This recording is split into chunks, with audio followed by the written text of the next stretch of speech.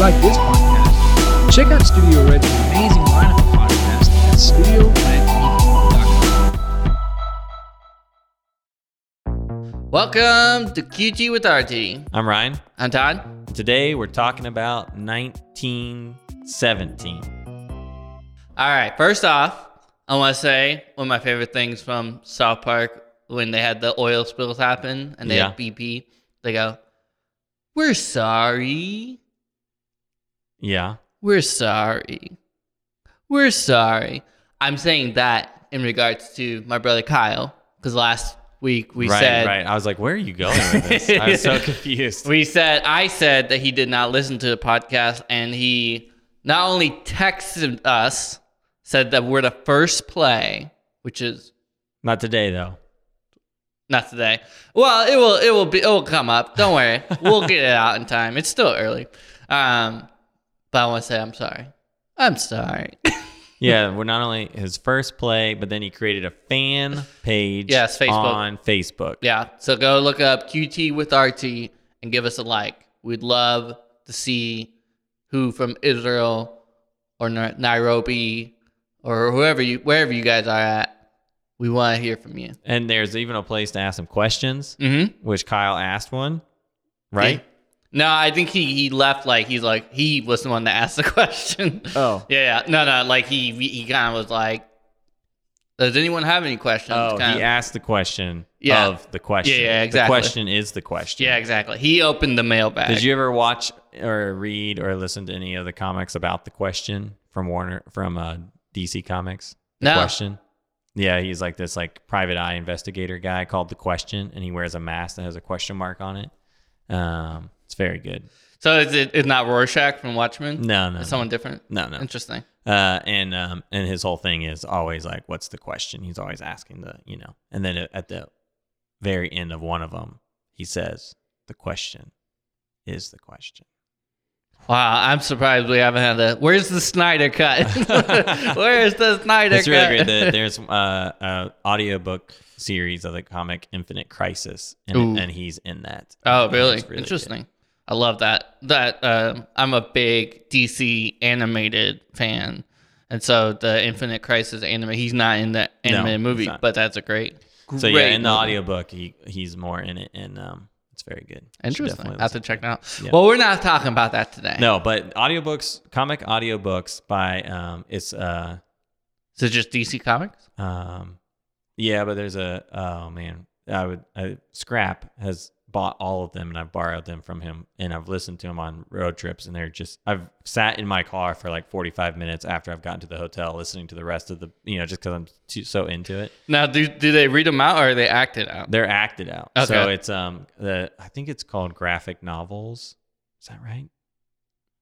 I'm gonna have to look it up. I'll remind everybody later. But anyways, it goes, graphic novels presents a movie in your mind. That's awesome. Yeah, and they have like sound effects and everything. So it's basically like a full movie. Well, I mean, that's old-time radio shows were like that. Yeah, they're really good. Those are coming back. You need to check it out. Did you listen? They're great. Infinite Crisis and then 51 or 52. Because basically the question might actually be in 52 now that I think about it. But in Infinite Crisis, it's like when like all the planets get destroyed, basically. And all the superheroes from like all the different planets have to work together, but then like a bunch of the planets get destroyed. Yeah. And then only a certain amount of them are left, and that's what's then in the like sequel to it. But then because of that, Batman, Superman, Wonder Woman, The Flash, all of them like kind of go into hiding because they're like so weakened from the battle. Oh wow. And so then these other heroes have to like step up. The B team. The B team, basically, yeah. And they have to like then solve this new crisis that's happening. Yeah. I always love like how they've made like Green Arrow. They made Green Arrow the show because essentially they didn't have the rights to Batman, and so like Green Arrow's become like an A type character, even though let's be honest, he's always a B, maybe C character. Yeah. But it's just like all of these characters, they're just trying to bring out new guys, and it's like, nah, that's not gonna work. But what like the universe, isn't it like universe like 52 or something is the one that has like Batman? It's the one that we all know. Well, all of them, most of them have like a version of Superman or Batman Right. or whatever. But like the one that we like watch is what you're saying. yeah. That's why, like, if you see, like, they have a Jack the Ripper Batman series, Right. those are different alternate universes. Yeah. I don't know, but Yeah. it would make sense if it was 52 because that's then what the one's called. Yeah. the sequel. I just remember seeing, like, Yeah, 52 probably is. in my mind. So, and then, yeah, it's really good. Infinite Crisis is a really, really good one. Yeah. So, I mean, that's probably my favorite. And then number 2 would be the one, what's the one when the whole Justice League goes bad and Batman has to fight all of them? Oh, I don't know. I can't remember that, but that one's really good too. That's probably my second favorite, those two, because Batman essentially knows how to take out the whole Justice League, and that's the whole thing at the end. The Superman's like, "Wait, you had like a plan to take me out?" Oh yeah. And he's like, "What's your contingency plan for yourself?" And he's like, "The Justice League." It's like, oh, but it doesn't really make sense because he took out the Justice League. So I don't know. Well, maybe he's assuming though that if they all ganged up on him at once, Yeah, sure. He took them, and then that's when Superman at the end, spoiler alert, gives him kryptonite, and he's like, "I want you to have this just in case." And Batman's like, "Right," even though he had like a ton of kryptonite. He's already like, "Yeah, sure, thanks, Superman." It's like, Oh yeah, I've never thought of this before. has a whole kryptonite suit. Yeah. Anyways. My favorite part about that animated series is great. Yeah. People need to go back and watch that. I don't have no idea where you would find it. It used to be on Netflix. Well, DC, they have their streaming service now. Oh, do they? Yeah. So that's probably then where it's at. Yeah. But the favorite moment of any Superman thing is when they're fighting at the very end against Apocalypse. Is that right? Or Doomsday. Yeah, Doomsday. Yeah, because Apocalypse is Marvel, Yeah. right? Yeah, that's I don't think. Yep, Apocalypse is X-Men. Oh, okay. Yeah. So, anyways, he's fighting against Doomsday, and Doomsday shows up, and he's talking about like Doomsday's like nobody can beat me, and all the other superheroes are getting their butts kicked, and Superman's like he like gives this like beautiful monologue about he's like every day I wake up like having to hold back my strength constantly. Yes. Always worried that I'm going to like break people like a twig, or that I'm going to go too far and like kill them. Yeah. And, he's like, what it's like to like constantly have to hold yourself back 24, like all day long, every single day for your entire life. And then he's like, but finally I've met someone that I can completely let go on. Yeah. Yeah. And then he's like, and I'm almost like, I'm looking forward to Yeah. it. And almost like you have no idea how much I like don't show my full strength. Yeah. You have no idea who you just picked a fight with. And Yeah. then Superman kicks his tail and it's amazing. Yeah, now I think that was Doomsday because Darkseid is like the infinite god essentially. He's the Thanos, but he's more powerful than Thanos. Yeah. Like they even like they used to do a lot of crossovers between Marvel and DC, and Thanos and Darkseid did fight each other once, and like Darkseid like is a But god. did he have the Infinity Gauntlet? Even if Thanos had the Infinity Gauntlet, Darkseid would still be able to beat him. Oh. Because like Darkseid, the only people who's ever survived his like full blast of his lasers has been Superman and Doomsday. It eviscerates people, and then Darkseid actually can never die. He actually goes back to his plane of existence and can come back Gotcha. even stronger. And so that's He's essentially like Goku. Yeah. Which I watched this. I did too. Yeah, I know what you're talking about. The YouTube video where they show like who would win, Yeah, right? Superman versus Goku. Yeah, and they're like Goku would win except for the fact that he would give Superman a chance to. Yeah, he's too friendly. Yeah. Yeah, like he enjoys like the rivalry or like something like yeah. that. But Superman would just like kill him because he would see him as a threat. So. Yeah. But no, I was saying I watched this. There's this review show where it's Hilariosity. Okay. And so they go over like bad reviews, or they review a bad movie, and he went over the Dragon Ball Z live action movie. Man, that movie is horrendous. Like, I watched it. yeah, It was bad. and I just thought of you the whole time because Ryan was president of the Dragon Ball Z club. Well, no. Of his own. Yeah, maybe just myself. No, I wasn't president of the Dragon Ball Z club. I had a website in middle school dedicated to Dragon Ball Z. Yeah. Well, In my defense, so did my friend Jason and Gosselin, and so did Carissa, Yeah. my little sister. Yeah. Do you remember anything about the live action Dragon Ball Z? Oh, yeah, I mean, it was horrible. It I was- watched it. I mean, it came out when I was like after college. He was a white guy. Well, Goku technically is white in the cartoons, even though he's obviously Asian. right. But I mean, the whole movie's just Yeah. insane. Like I was just watching because they used the Kamehameha to bring himself back to life. His teacher uses it to bring him back to life because he dies, but it's only an attack. Yeah, no, it's a bad movie. It's like the last Airbender, kind of, it's like all Yeah. those like live actions. You're like, nah. Yeah. Well, and I found out, did you know that Kevin Feige, the producer of every Marvel movie we know, he was an assistant.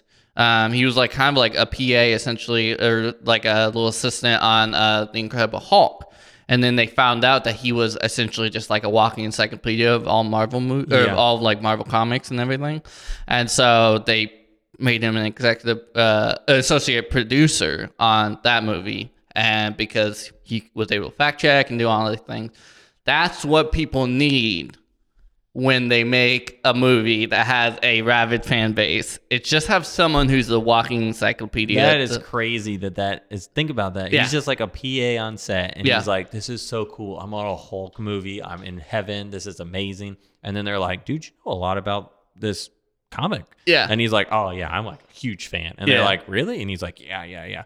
And then they start like asking him questions, and then they're like, you know what? Instead of being a PA, why don't you be a producer? Like he just jumped from a PA, like the entry level crap job where you like direct traffic and clean toilets. Yeah. Like your job is to like refill the toilet paper in the outhouse. Yeah. To being a producer on the movie, and then went on I to mean, be in the span of biggest- what, one of the- like 10 years? in one of the biggest producers 15 years? in the Yeah. world right now. Yeah.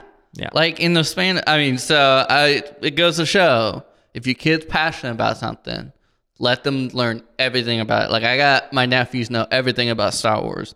They could be executive producers on Star Wars movies one day. Maybe they just gotta go be PAs. Like, and that's a good sign, a good reminder that like you just gotta get yourself in the right area. yeah. It doesn't like you never know what an opportunity might come. I guess you gotta be vocal. Like, how would they have, like maybe they were like reading the script and they're like, what's camera right? And then, he was like, well, actually, Yeah, I don't know. And so it's like, well, the Hulk did this. And, I mean, he obviously didn't have enough input because the Incredible Hulk, or not the Edward Norton one, the like Yeah, the first one, before that. Eric Bana. Oof, that movie's bad. Yeah, it is. Yeah. Well, I mean, he being a fact checker and being the director and head producer, Yeah. two different things. Yeah. But nonetheless, that's cool. So speaking of movies, great movies. 1917. So Yes. last week we told you guys you need to watch some more TV and movies, get some screen time. Mm-hmm. So now we're bringing you some recommendations. We're going to talk about 1917, maybe Ford versus Ferrari. If not, we'll save that for next week, depending on the time. But you just watched it Yes. recently. I watched it in theaters Yes. before the Oscars. It was nominated for Best Picture, Best Director. Did it Best- get any Best Actors? It did, didn't it? Best cinematography. Yeah, Best Cinematography. I don't think it had best actors, but it had best like editing, best sound mixing. I mean, it had like 11 nominations. It or was something a like that, ton. didn't it? So Or pretty much 8. all the like technical side, it had everything you could imagine, and wardrobe obviously, and all that. So, but it's Sam Mendes's masterpiece, his magnum opus, I would say so far. He is the director of such hits as Skyfall, James Bond's Skyfall. He also did Revolutionary Road, and he has done many movies, but not to this level of, I think, production. I mean, I guess Skyfall is a pretty big production. I mean, James Bond movies were huge and they had big budget. Yeah, and Skyfall is, Yeah, I mean, it's the highest Huge. grossing British movie of all time. and it definitely was also like, as far as like production level and budget probably was really high. Yeah. I feel like it's definitely like one of the like bigger The Bond most movies. expensive Home Alone movie ever. Like there at the end, it just turned into a Home Alone movie. So this is what it was nominated for: achievement in sound editing, music, written for motion picture, original score, production design, makeup and hairstyling, screenplay, which Sam Mendes was a co-writer on, which is interesting. Directing, best picture, sound mixing, visual effects, and cinematography. So I had 1, 2, 3, 4, 5, 6, 7, 8, 9, 10 Oscar nominations. And it won for 3 of them. Cinematography, Roger Deakins, our boy Roger Deakins. Best achievement in visual effects, and best sound mixing. Yeah. And Sam Mendes apparently was inspired by stories from his grandpa. Interesting. And so that's where at the end, it talks about his grandpa. And so it's a fictional story, but with loosely based off of stories that he heard from grandpa growing up. And so based in World War One, British side of the war. Yes, and it's supposed to take place like all in one day kind of type thing. A single shot is the style of it. Yep. It's like 24. Boom, boom. Yeah. That would have been so. Someone should make that little snoo. You have to get to the front. And then it's just Jack Bauer like, damn it, Chloe. Just the whole time. So anyways, but the movie, I'm going to be honest, I wasn't really interested in seeing it. There's something about World War I that's not as romantic as World War II. Like when you have World War, not as many love letters, songs. Well, no, I mean, it's just like, it's shot done. Of the sailor kissing the girl cool in New thing York City. is World War II. Yeah, World War II is where it's at. World all War- the world God dang. wars, obviously the sequel. What's the last World War I movie you saw? 1917. Besides 1970, before 1970. It would have been Dunkirk. Oh, okay. That's World War II. Oh, you're right. World It is War- So World War One.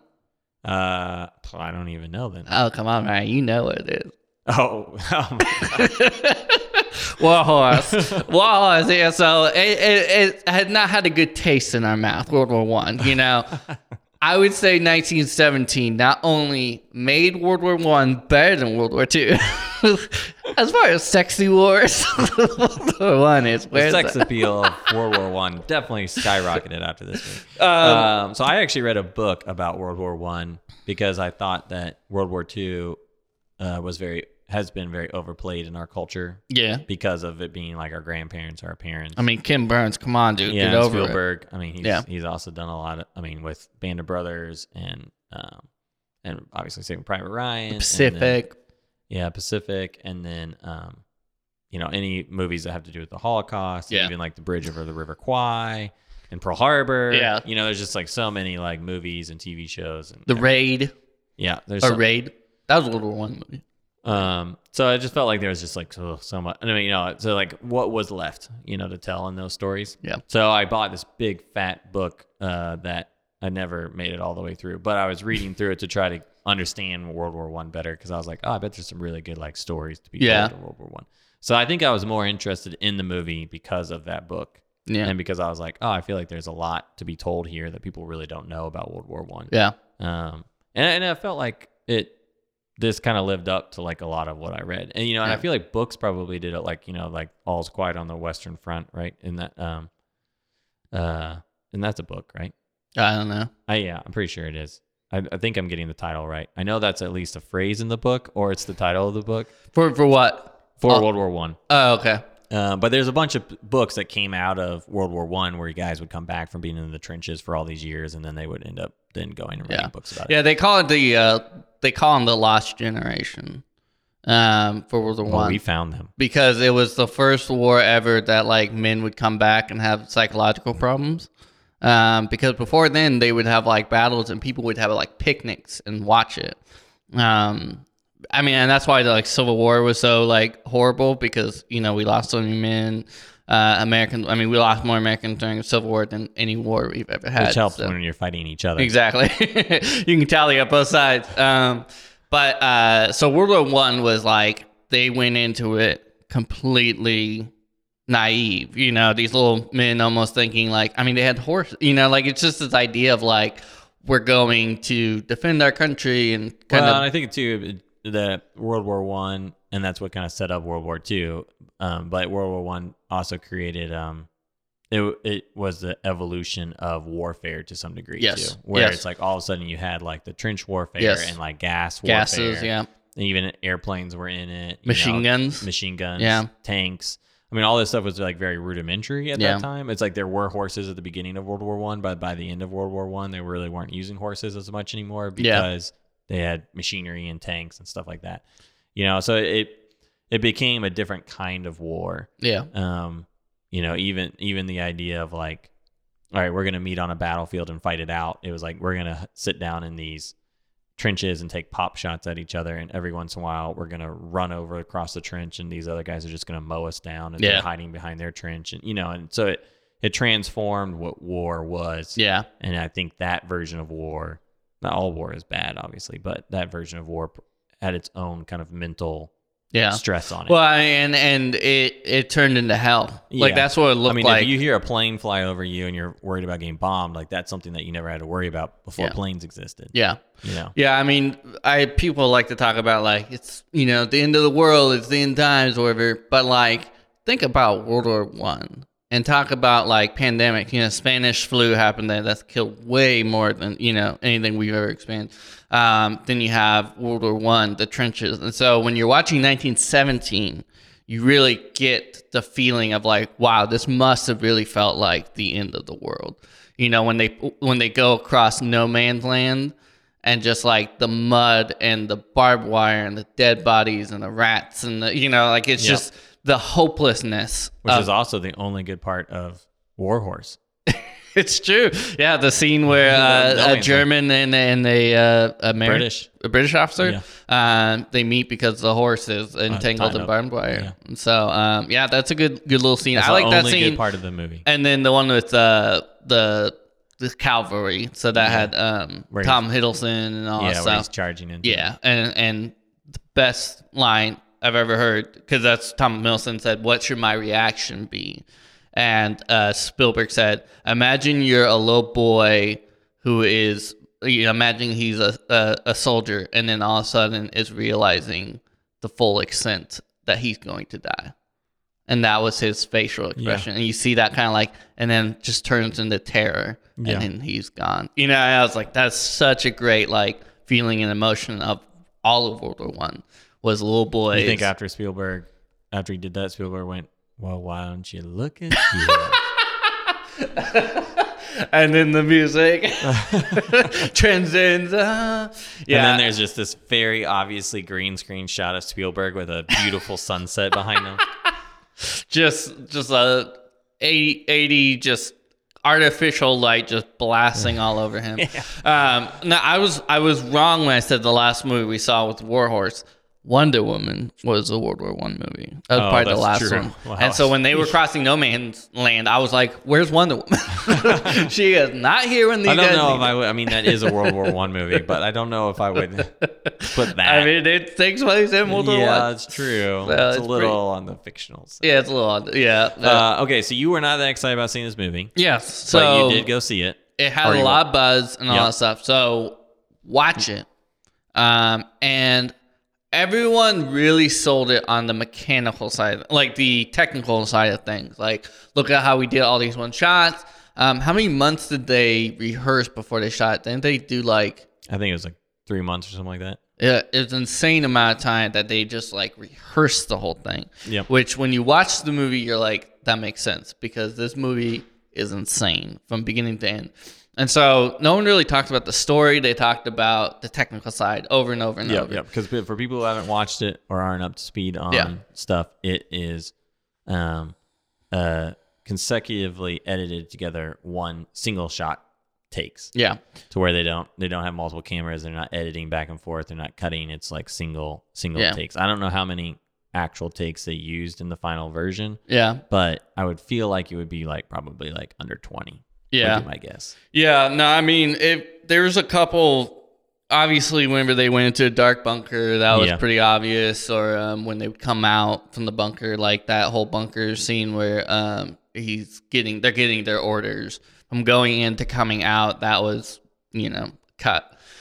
But for the most part, a lot of the outside when they're walking, it's all just giant single takes. It's absolutely phenomenal. But anyways, they talk about the technical side. Yes, the technical side is masters of cinematography, masters of filmmaking. But the storytelling was what really got me from beginning to end, from the first frame to the last frame, from the hero's journey, essentially, which our main character, he is closest to the camera. So the camera starts out and it's panning backwards from this field. And our main character is asleep, wakes up, and just from the positioning of having him and his, I don't even remember the two characters' names. I feel horrible about that. You're pulling a Ryan is what you're doing. Yeah, I know. They were Lance Corporal Blake and Lance Corporal Schofield. Blake and Schofield. And Blake is the guy who is with us throughout the whole... No, Schofield is. Schofield. So, we are going to start treading into probably spoiler territory, but really even... I mean, you could go back and watch it with all the spoilers and it's still a master of, like, movie making.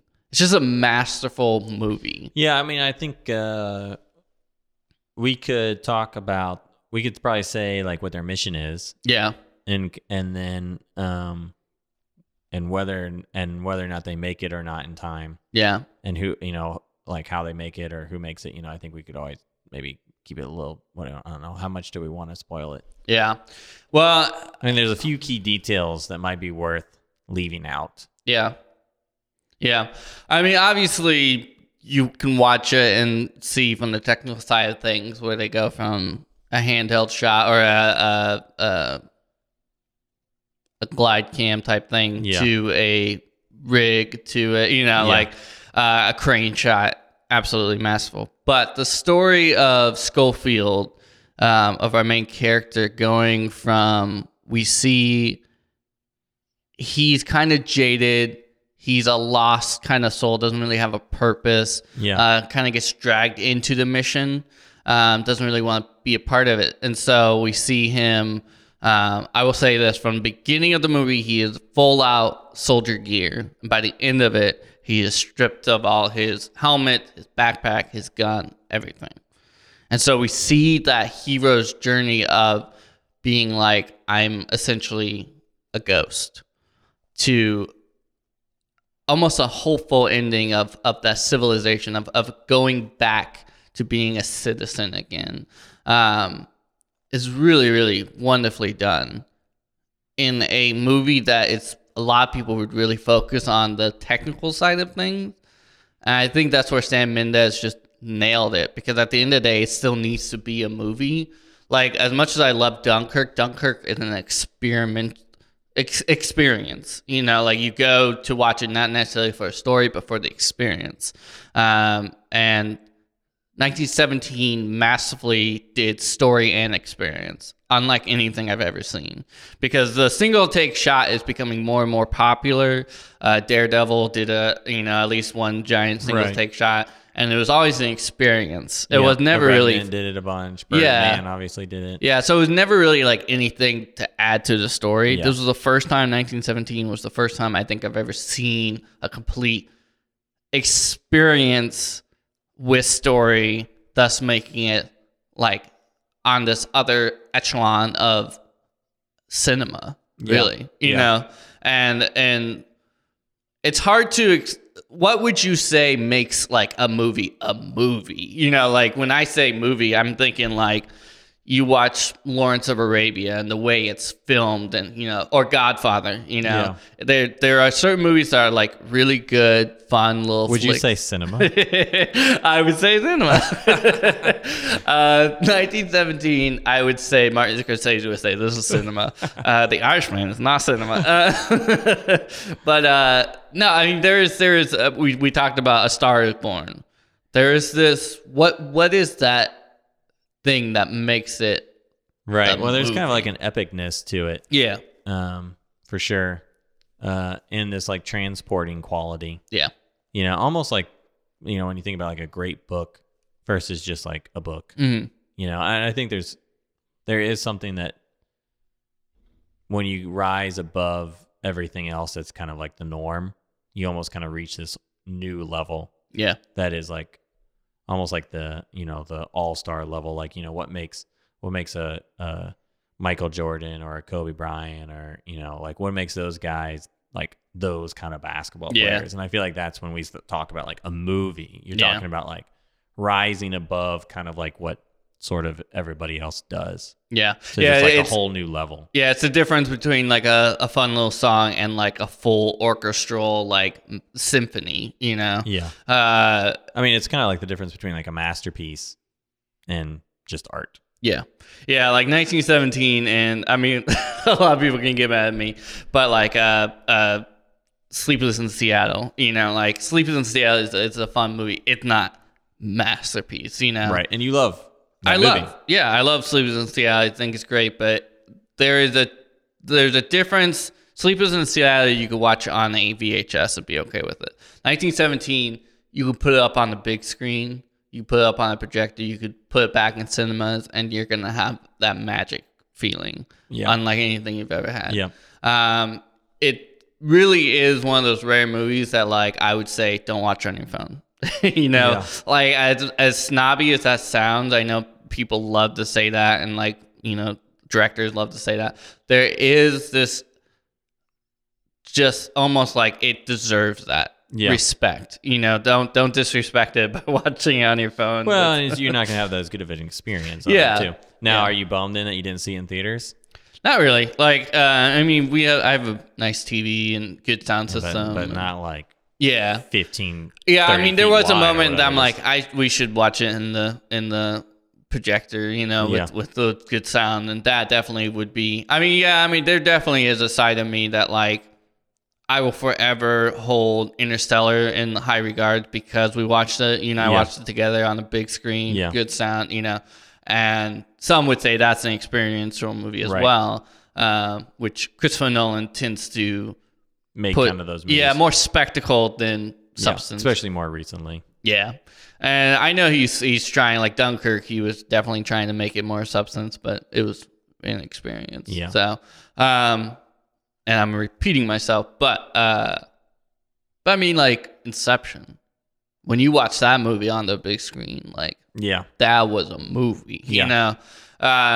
So 1917, from beginning to end, it also does a thing that I think movies have a hard time with pacing. When it comes to a single take shot, Yeah. it's keeping it interesting. Yeah, they usually drag. Really drag. Well, and the reason for that obviously is that, an editor really kind of becomes your like chief pacing officer. Yeah. And they edit back and forth and cut to different shots, and they trim things and make things shorter or longer and basically retweak the entire pacing of the movie, which you can't do if you have a single take. That's all up to the actors Yeah. and the director to get it right Yeah. in the production. Yeah. Which again, it's like, I think the technical side, I know you liked the story side, which I did too. I still am like blown away by the fact that like they were able to pull off a good story Yeah. with the technical limitations that they had. Yeah. There's so much tools in the box of filmmaking that they threw out Yeah. and made it to where they couldn't use them at all. They can't fall back on those things. Yeah. And even from a storytelling perspective, like not even just like filmmaking, like not just like technical things like editing out bad pacing and making the pacing better, but just even like you can't just cut to a wide shot at any moment Yeah. to show off the epicness of the journey. Yeah. You have to actually move the camera to a wide shot and then move it back into a close up. Yeah. And somehow they still were able to show off and tell that good story Yeah. despite the fact that they couldn't do that. And It'd that be- blows my mind. Yeah, it would be interesting to see how much Sam Mendes did, because that's one role of a director. Not all directors, I'm sure, do this, but many do. It's blocking. It's knowing where the characters are mean, going to be in the scene. Yeah. And I know Sam Mendes from some behind the scenes, like he had the whole movie made into miniatures. So he was able to essentially block it out that way. And so the scene from when our character wakes up and it goes out the second floor window. Yeah, and it's nighttime. He's in this like blown up neighbor or like town, basically. Yeah. And that scene, I'm pretty sure, was like a set that they transitioned into, or was a miniature that transitioned into the set. I don't know how they did. They must have used some visual effects or something, but they definitely. I don't think they did, because that was a cut. Well, yeah, it was. But the so pulling out the window, that was a real. Because I watched. Did you watch the behind the scenes? Like I didn't watch it. No. So it's like the this isn't going to spoil anything because in the first 5 minutes you find out there's two friends and they go on this quest. It's in the trailer even. Yeah. They are given a mission to go across enemy lines, go through behind enemy lines, and then back around because one of the generals with his whole huge platoon of guys, like thousands of men, have pushed forward and are about ready to advance the next morning on the Germans. But it's a trap. The Germans are have retreated on purpose. They did a strategic retreat. Yeah, and they're all basically all set up and ready to just mow the British down if they try to run across this huge field. Yeah. From like we were talking about earlier about World War I. I mean, it was all about basically moving from one trench to the next trench. And so it was essentially how many can we kill at once? Yeah, so they were coming out of their trench trying to go to the Germans' trench, and it was a trap. Yeah, it's a trap. And so their job was to get there and tell them before they went and charged across the field. Which that's just even kind of crazy. Again, like the fact that they didn't have radios or I mean they it's that's where this weird transition of what we think of in war of World War II. It's you had some of that, but not all of it. Yeah, you had some stuff, but you still had to have carriers to take messages. Yeah. So anyways, so they go on this whole huge journey. At one point, they get knocked out. They wake up. It's nighttime now. Obviously, the thing's in the morning. Yeah. So they got to get there. They have even less time because they leave in the morning when it's daytime, and then now it's nighttime. Yeah. So anyways, he wakes up in this abandoned building. The whole place has been bombed. This whole city, kind of European little sweet little hamlet kind of city, and so the shot comes out of this window. Mm-hmm. He walks up to the window and looks out. Yeah, and there's these flares going through the sky. Beautiful. So and the music is just amazing. It's yeah, and so so good it pulls thing. out the window and then it comes back down to him running or kind of walking, and then he starts running through the city, and it's all at nighttime, and the only light is coming from these flares that are going off. So old Deakins, they made a miniature of the city you're talking about, and Deakins wired these little lights that would go around, and then they filmed that to see how the light was actually reflecting to figure out where they needed to put light on the actual real set. Then they built the real set, and then he rigged lights that would go on these big wires so that way he could control them. Yeah. And then they triggered them based off of what they figured out they wanted to do with the miniature. Then they triggered them so that way when they needed light, a flare was going off, and when they didn't need a light, they wouldn't. And he said that they thought about using real flares, but they weren't controllable enough. Yeah. So they just created a rig where a light would actually kind of on almost like a roller coaster would go up like a flare and then come back down and turn off. That's a great example of everyone at the peak of their abilities. Yeah. The role of the director is to be the composer of the audience's emotion. And the emotions you're feeling in that scene is terror, is confusion, is wonder, is kind of hope a little bit. Yeah, hope. He's still alive. Yeah, I mean, but it is this weird and then the music is just so epic in that moment, and it goes from this kind of quiet, intense scene to this long, from that scene all the way really till he leaves that and it gets into the river. That whole chunk of time, you go from like you go through the whole journey essentially of Schofield, of his life, of the terror that he has when he's first entering into war. You can imagine, to that little moment when he's back at home with his family, to him going back to the mission of like knowing that he'll die while how his family's begging him to stay. It obviously isn't his family, it's a French woman, but it's the symbolism there. Yeah. To all the way to like him killing someone, to him escaping, and then so at the beginning of that scene, he has his backpack, he has his gun, he has everything, and then at the end of that scene, he has nothing.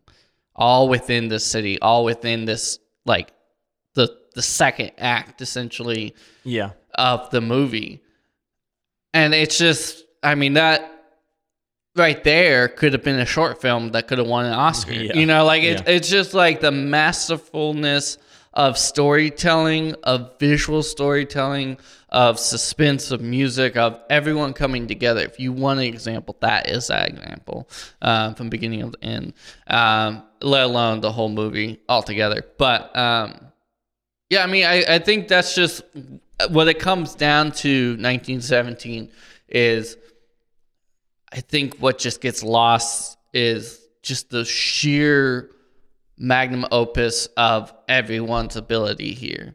Of like, that should not be lost. Of like, at the end of the day, we can look at movies of different directors, of some, you know, it was a fun movie. Sometimes it was exhausting, like The Revenant. That was exhausting. That was an experience of like, oh, they really did it. Great job, everyone. Yeah. To this movie where you're just like, applaud. If you want to know why movies get standing ovations, sometimes it's the story. This is one of the few movies where it's the story, it's the music, it's the sheer feat of it all. Yeah. This is cinematography. Yeah, The production design. It's everything. I mean, I've told you before, but I mean, to me, the thing that like really stood out to me in the movie, just from even working with actors and the little bit that I have, was the extras. Mm-hmm. And the fact that, like, you know, and most of the time your extras are in the background and you don't ever see them. And it's even what they're called, background extras. Like, that's their title, you know? Yeah. And if they're acting weird or dumb or not really doing what they're supposed to, it doesn't matter because they're not really, nobody's paying attention to them. They're just like human props, basically. Yeah. But because we're following the characters, like, you're walking right past all the extras in the trenches. And so you see guys shaving, or you see guys talking, or you see a guy making some tea, or smoking. Yeah, smoking cigarettes or whatever. You know, and it's like you see all these guys interacting or playing cards, and it's like, so you see them very up close. Yeah. And none of them throughout the entire movie didn't seem like legit. Yeah. Like they like nailed their role of being random guy shaving, you know, or random, and even the costumes always look good. Again, it's like a lot of times you kind of like, they'll kind of take some cheats on some of the background characters' costumes and other, because again, you don't see them, they're out of the way. And so I was just blown away by the level of like, I mean, and there are a lot of extras in this movie because it's a war movie. Yeah. Well, and you may, I mean, there's probably 1,000 extras in that movie. Oh my gosh, hundreds at least. You may say, now Ryan, like, background extras, who cares? Trust us. Background actors can overact. Yeah. And they often do, because that's one thing you hear a lot. Or they underact. They underact. There's a reason why they're background extras, because they're not very good yet. If you want to see a good example, go watch Gilmore Girls. Go watch the background actors for any episode of Gilmore Girls. They are the most insane background actors I think I've ever seen. I've literally seen one where they were they were supposed to be eating, and they were just taking the fork out to the mouth, and they were going chomp and then back down. Like, they went, it was like clearly in the scene. And, you know, like little things like mustard, like, here's the mustard, you know, and they're like, no, you know, like, or two actors talking at the same time, but obviously they're just mouthing because everything you see in the scene, no one's making noise. Right. Dancing scene, there's no music, there's nothing. Everyone's just in the room going, you know, just dancing a little bit in complete silence. Very awkward. Think about that next time. So when we say these background actors are bringing us into that world. That is high praise for the background actors because it's hard because you don't know. You're not getting any feedback really from anyone. Yeah. People don't care about what you're doing. If anything, someone they says, might have in this movie a little bit more because they see him. But it blew my mind. I was like, and I was like really aware because I knew going into the movie that it was a Warner movie, Warner take kind of movie, and so I was constantly like trying to get you, like get them, like I found somebody who did a bad job, you know. And I couldn't find an extra anywhere. Yeah, because you did a bad job. Like they all like nailed it. Yeah, because like Saving Private Ryan, there's some moments where like you see someone, you're like, and they straight up cut to those people. Like they chose to show them. Well, and that's, as anyone knows, like that's one thing as a director is you have to be aware of everyone, and that's really, really hard to. And Spielberg usually is a master of the depth of the hundreds of people and all that stuff. I think Sam Mendes has just shown himself as up there in that category. Yeah, I mean, Skyfall was great. Yeah. But it's also like, well, it's James Bond, and okay, you did a good job with a James Bond movie, and not that like still doesn't deserve a lot, but it also like when you have a franchise that people already love, it sort of feels like if you knock it out of the park, you sort of already were like, you already had almost like you were kind of had an advantage a little bit, it's like, but this is a brand new original story. To knock it out of the park like this, when it's not like people knew anything about this movie or had any connection with it. It's even the less romantic war. Like we're talking about. I feel like he definitely established himself as like one of the masters directors that exist in our world today because of this movie. And I know like Bond like essentially almost killed Sam Mendes in the sense it was so stressful. Like if you look at his weight fluctuation, that's a good indicator of a director is very stressed out when they gain a considerable amount of weight. I mean, he used to be like when he did just doing Skyfall to Spectre, like the difference in weight from that is insane. Skyfall is a complete story. You could tell he probably had more time with it. It really is a Roger Deakins flex. It's one of his most beautiful movies he's ever done. And then Spectre, you see the difference of the success of Skyfall and him not necessarily wanting to do that, a la Batman, with the Dark Knight Rises. I need to go back and rewatch it, but obviously The Dark Knight is more of a masterful film because he had more time to make that, Christopher Nolan did, than Dark Knight Rises, the third installment. So I think giving a director his time to really, that's a good kind of advice for all of us who want to make stuff. That was one of the advice you got for running at Full Speed, the documentary, is like, take your time editing it, like when it's done, but like really put effort. And with 1917, I think that's one of the reasons why Sam Mendes did the second Bond movie. Is they were probably like, we'll let you do whatever you want. If you make this one, because Skyfall made billions of dollars. So when he has complete control, there are a few directors that I think when you just give them their complete creative vision, it sometimes is bad. Sometimes it's good for some directors. I think Quentin Tarantino, when he has complete control, is usually good. Nolan, I don't know, to an extent maybe. I don't know, but Sam Mendes, has definitely he's added himself. If anything, it was good to see a movie that you could like add to the classics. I think 1917 is up there with Godfather. I really think so, because it's not just, once again, it's not just a visual masterpiece. It is a storytelling masterpiece. I think if you are going to have a movie that lives with the big dogs, there's a reason why you can go back and watch Citizen Kane. And that's kind of the joke, right? Like everyone says, I prefer master movies like Citizen Kane. Well, Citizen Kane is a master film. Like you go back and watch it, there are stuff that he's doing in that movie that directors now are doing. which I feel like 1917, there will be things that is not like the template for like single take shot movies. Yeah.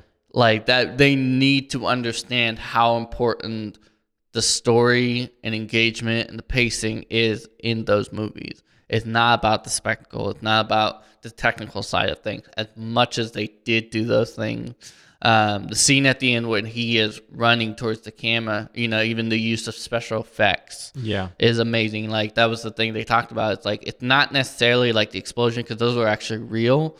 It's the fact that they took out the tire, in the grass, and how hard that would have been, for that shot. But if you don't have that, you go back and watch old movies where they did stuff like that, you see tire tracks. You see those things and it takes you out of it. But they just created that moment where you're feeling the actor, you're feeling the moment, the urgency of it all, the music, pacing. I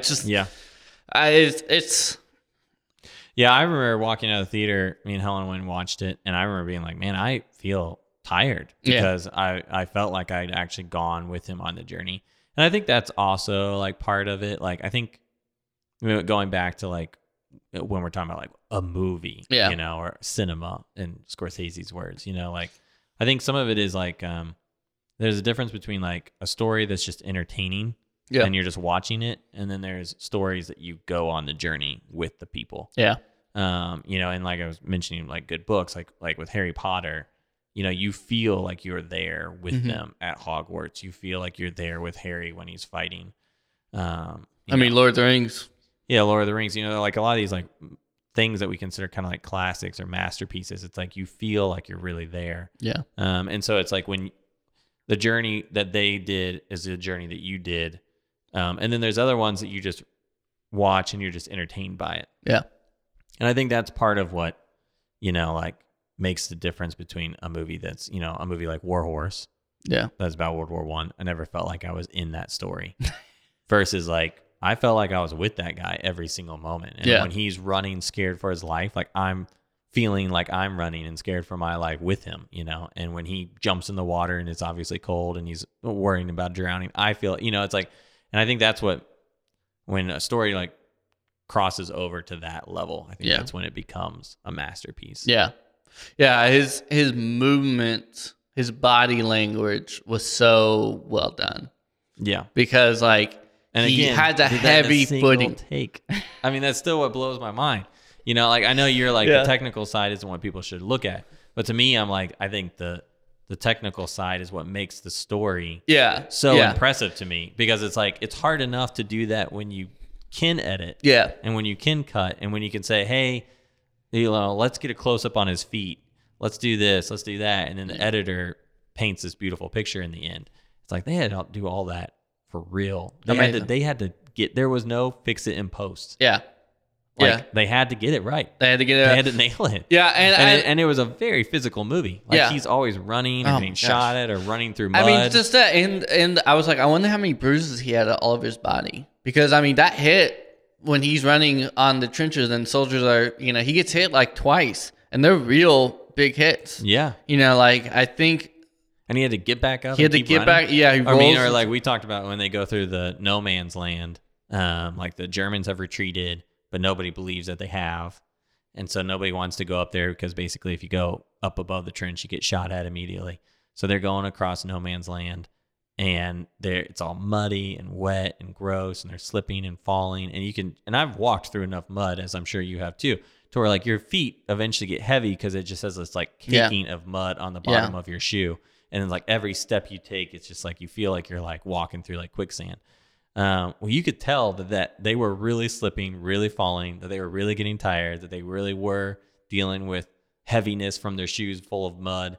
But that all happened because it was a single take. And so I do think in some ways the single take also kind of helped make it more real, because you couldn't say cut. All right, now let's reset. Let's move the lights. The actor gets to sit in their trailer for an hour. It's like, oh no, you got to run through this entire 15-minute scene all in one take. And now you got to do it again and again and again and again. Well, and that just speaks to the incredible feat of the crew to nail those shots. shots. The focus has to be on point. Yeah. The camera going from a steady cam to a crane shot has to be flawless. People don't understand how hard that is. because really, the really actors hard. are slipping. That means everyone else is slipping. Yeah.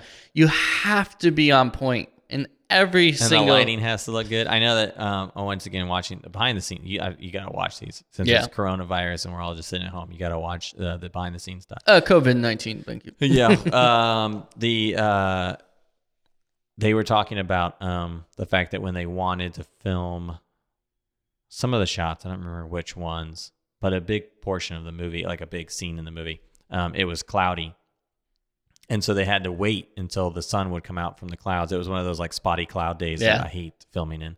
I mean, overcast is really bad too. So I guess I'd rather have spotty clouds. But they basically would just be like sitting and then they'd be like, oh, the sun's coming out. And so then they would try to do the scene as fast as they could. And then they'd be like, oh, we got to wait now. Yep. And then the sun would come out again because they most of the lighting they didn't really do because where are you going to put lights where they're not going to see it? That's single reasons why George Lucas went to all green screen. That makes sense. Yeah. I mean, it's obviously really annoying. So anyways, it was just, it's fascinating to see what they did. So I think going into the Oscars, I was like 1917 should win. Yeah. I mean, I'd seen some of the other movies. You have not seen Parasite. I have not seen Parasite. I have seen Parasite. So I went into the Oscars. I didn't think Parasite was going to win just because it was like the random foreign film, but nowadays the random foreign film is the cool one. So I should have known better, but, well, and it also the narrative is very, timely. Timely. Yeah. And the Oscar, no matter what, like they're going to go with Whatever is timely. Yeah. Whatever is culturally fad at the time.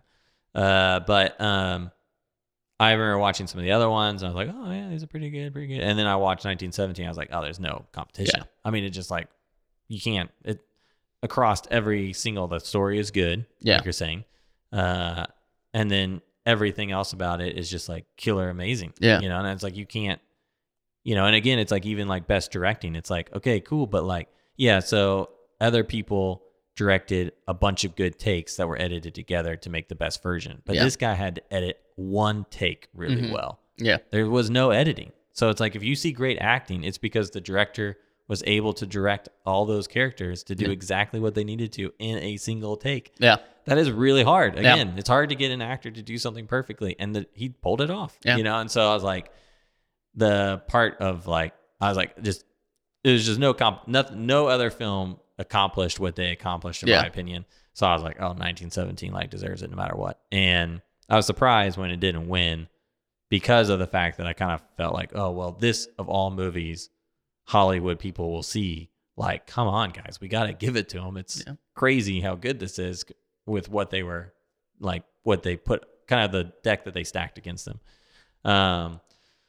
But you did not see it before the Oscars. So now that you've seen it, do you think it won Best Picture, especially since you did see I've seen Parasite. Because Parasite also won Best Director. Yeah.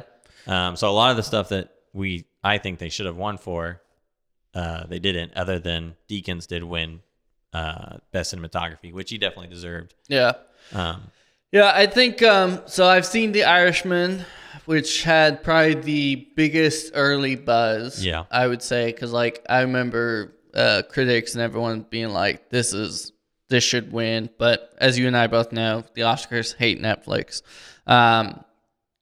Irishman was okay. It's an epic movie. It's a big movie.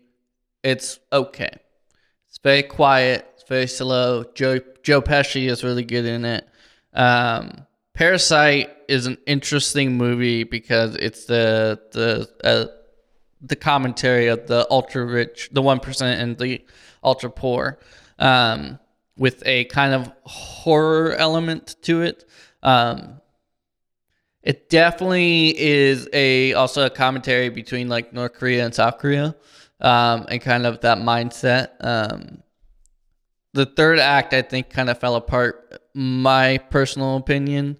I'm glad that Korea got representation. It made history. First ever Korean film. My Korean friends were over the moon about it. Really, all my Asian friends were losing their minds about it. So, kudos to them. Great job. But this kind of goes back to the Whiplash kind of narrative. Like at the end of the day, what is the like overall better movie? Because there are elements of Parasite that are like masterfully done. Like it is on that level of like this is a master at his work, but not to the extent of landing it. You know, from beginning to end, like with Whiplash, that movie from beginning to end was masterfully done. Yeah, it's a perfect movie. It's a perfect movie, and it lost to Birdman, which was the single take film. And I watched that movie, and it's nowhere near as good as 1917. Yeah. Like, Birdman is a weird movie that has a commentary of an actor who is an action star, you know, kind of doesn't want to do that, but is having a mental break. Did not like it. Yeah. I started watching and I never even finished it. Going back to that pacing thing. Yeah. Like, its pacing was horrible. So slow. Yeah. And the Academy really loves that director. I mean, he did The Revenant, and Revenant was, I did not like that movie at all because it reminded me of Beyond the Trail, you know. And so, like, I think I don't know if the Oscars is just like tired of like classic old movies. Maybe they are, because like that's the thing of like Whiplash and like 1917. Those movies really captured that essence of like just. Well, I think with Whiplash, I think the Academy at that time did not feel like they could give an Oscar to a first-time young white straight male director. Yeah. I think if they had done that, people would have been like, what? Oscar's so white. Yeah, and even like this random guy who has no experience makes a movie and you give him an Oscar. I mean, in the Oscars, which if you're going to give a straight white man an Oscar, it should be Quentin Tarantino. You know, I think he's kind of earned it at this point, but maybe not. So I feel like that's kind of some of it. I wonder with Sam Mendes if if Birdman hadn't ever been made and existed, if this would have won an Oscar. Yeah. Because it's like, hey, we already gave the Oscar to the one take movie. Yeah. Do we really need to do that again? I think it just goes back to the fact it's a World War I movie, and like war movies are kind of done in Hollywood. You know, like they are. It's a tired genre. It's a tired genre, and like I mean, Saving Private Ryan was kind of the last of its kind. You know, like they made it, and it was like, I think set such a high bar that people are like, all right, nothing's ever gonna do it. Yeah, and I will say that like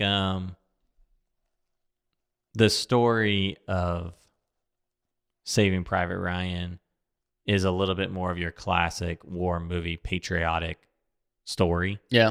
Where it also, you know, like we kind of experience and follow the soldier through 1917 and kind of like see the war through his eyes, but all of it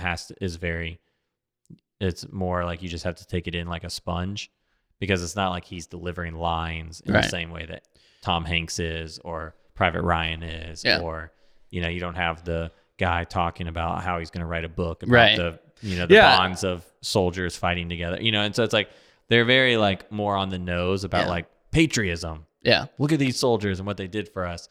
Where 1917 was more like, we're just going to follow this guy through a day. Well, and that's why I really go back to the story so much, of like the subtlety of it. Like that's the beauty of like really anything in life. It's not the over exaggeration of War Horse is just like a full blown pageant girl, you know, with makeup way too big, and you know, it's just like over the top and ridiculous.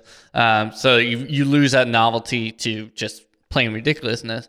But with 1917, it's the subtlety of like Schofield and I've already forgot the other guy's name, but our two protagonists where Schofield is kind of jaded and talking about his medals. You know, he's like, "You're gonna get a medal for this," and the other guy's like, "You think?" Like, I'm excited. You know, his kind of optimism and kind of going into it like, "I'm brave and I'm strong."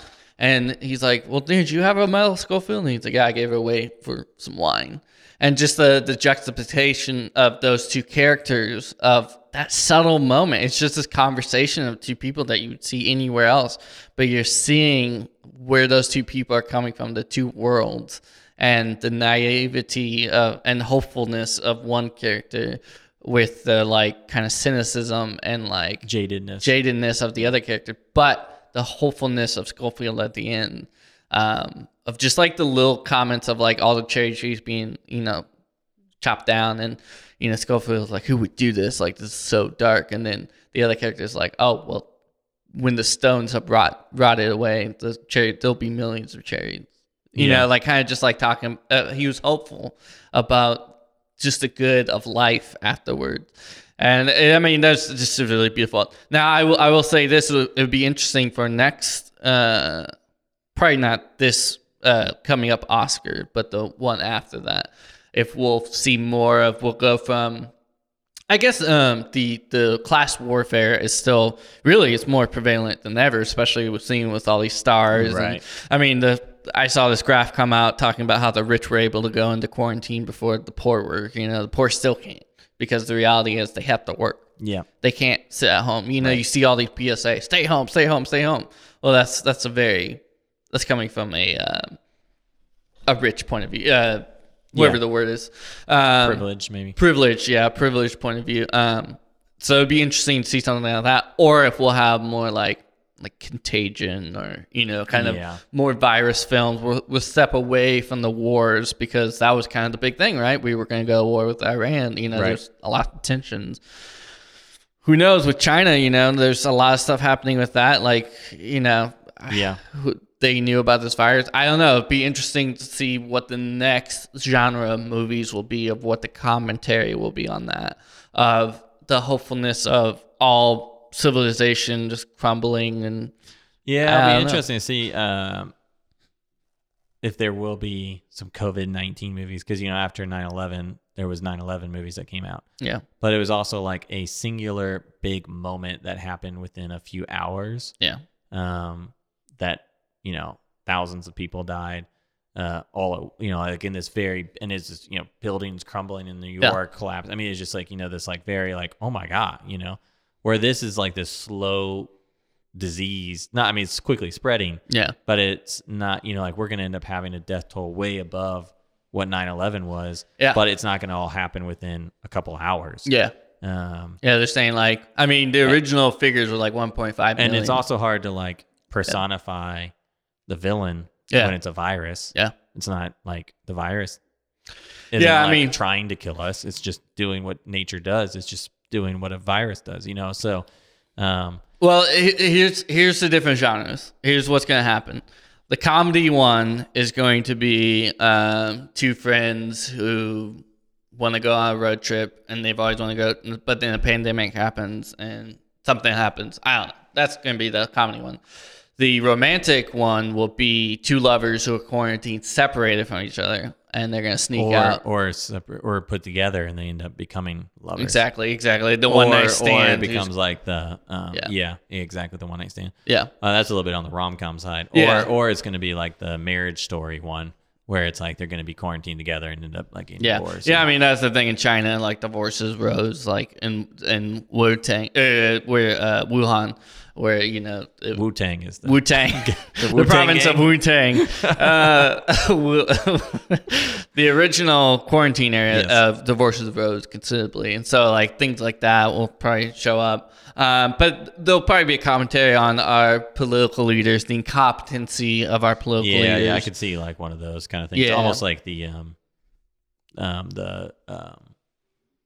what was that movie about the housing crisis that had Steve Carell in it? And Short Term. The Big Short. The Big Short, yeah. Yeah, there might be something like that. Yeah. So The Big Short was a good movie, actually. I like that movie. It's a great movie. And then I've started watching Succession, which Adam McKay did that as well. Oh, gotcha. And that's pretty interesting. So would you have chosen this as Best Picture?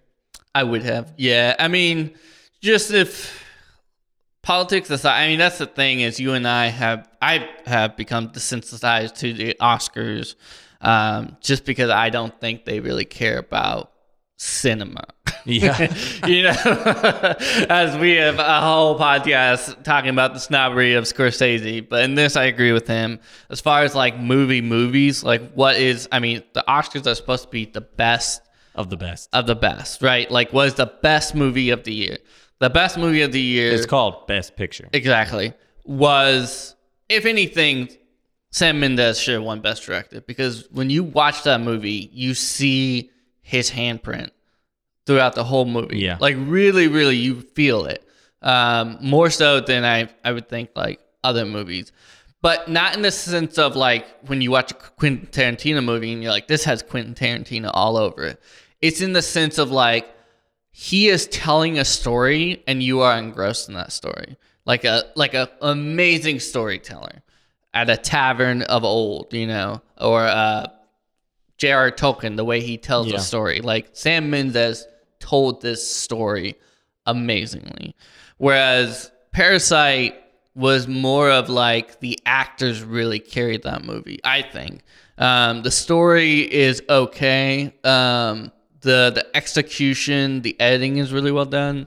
But as far as like what really carried that movie, it's really the actors and what they brought to the table.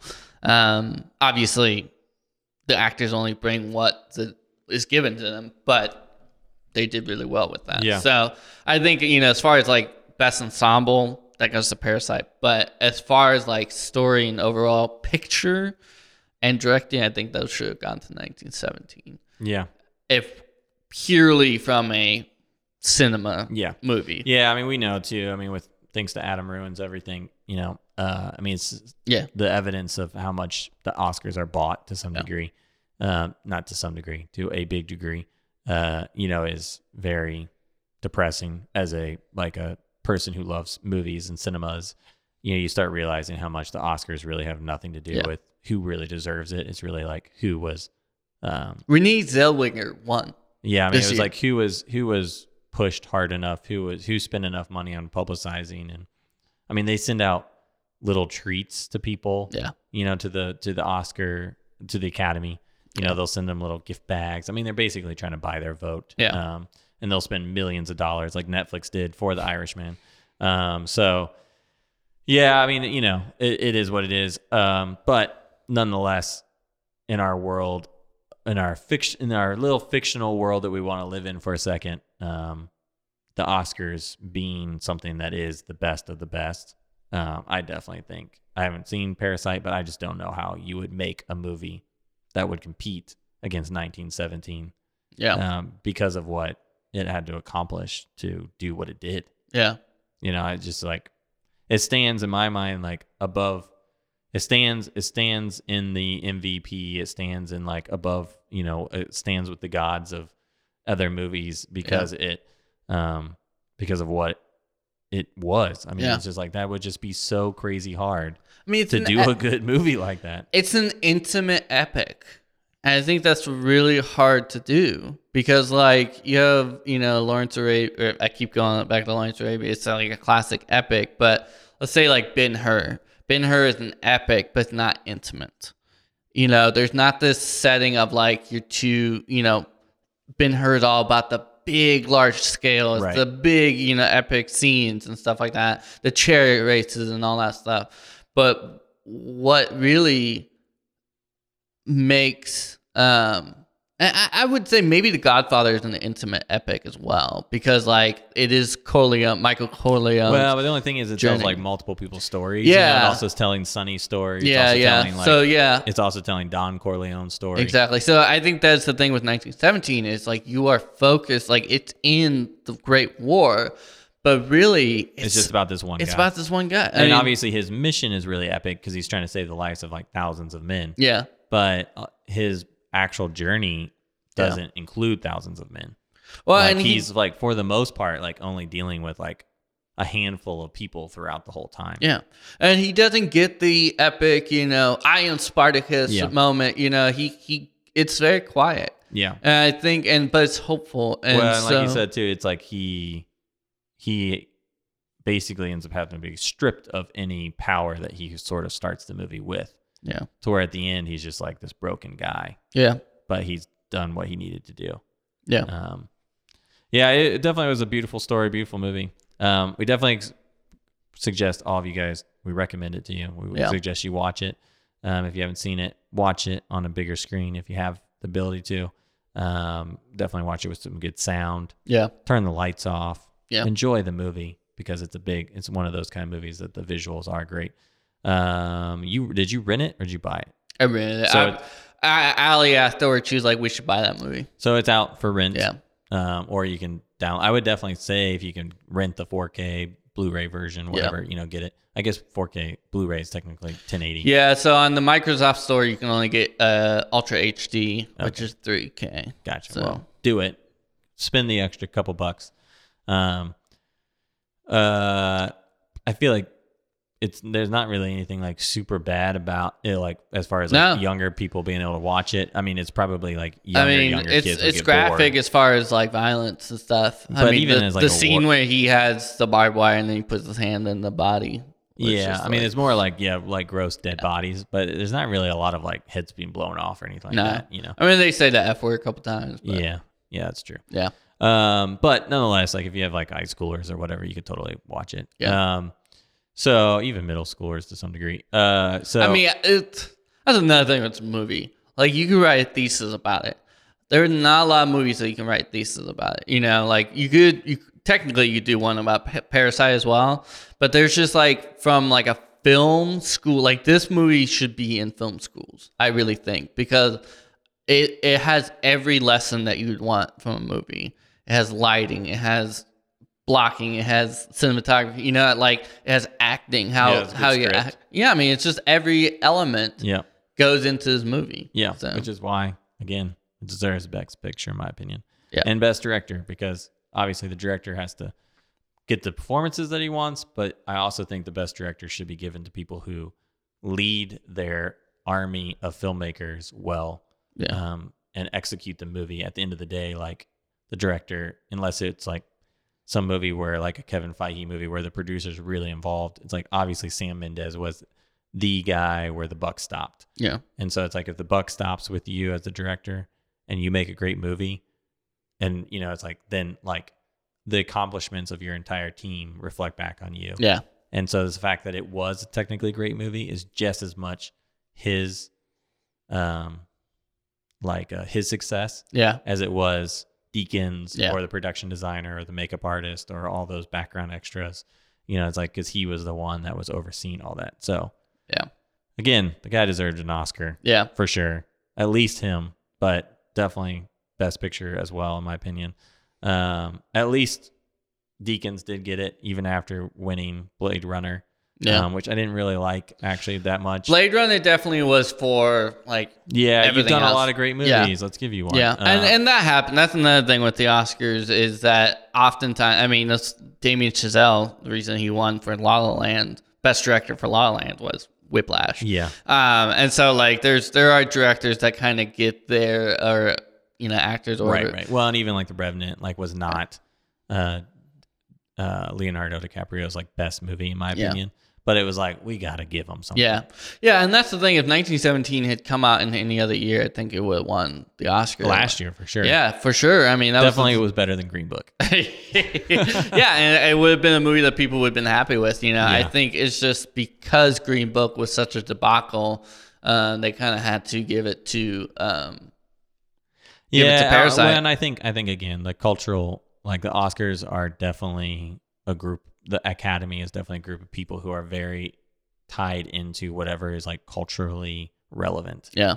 And especially whatever kind of like the social justice cause is of the time. Yeah. And once again, when I watch Parasite, the first two acts are really masterfully done. Like it really is. You should absolutely watch it. Like for imagery. You're saying you liked the movie. No. That's the problem is that third act. It really falls apart for me. And so that's where like if I'm purely objectively, and so that's why I'm not saying like, the social justice or anything. Like it definitely deserved an Oscar to an extent. But when you have a movie like 1917, it's just a far superior. Yeah. It just is. I'm sorry. Like you look at everything about the two movies. I mean, that's my personal So it deserves opinion. the nomination, but not the win. Parasite, yeah. Yeah. Well, Todd, it was a pleasure talking with you. I'm glad you got to watch it. I enjoyed it as well a lot, and I hope all of you go and watch it. You have no reason not to be honest. Yeah. So go do it. Do it. And thank you again to Kyle for creating us a little fan page, and we hope that we get lots of questions from all over the world. Go on there, give it a like, leave us a question. Maybe we'll answer it on an upcoming episode. So. Yes. Till next week. Bye.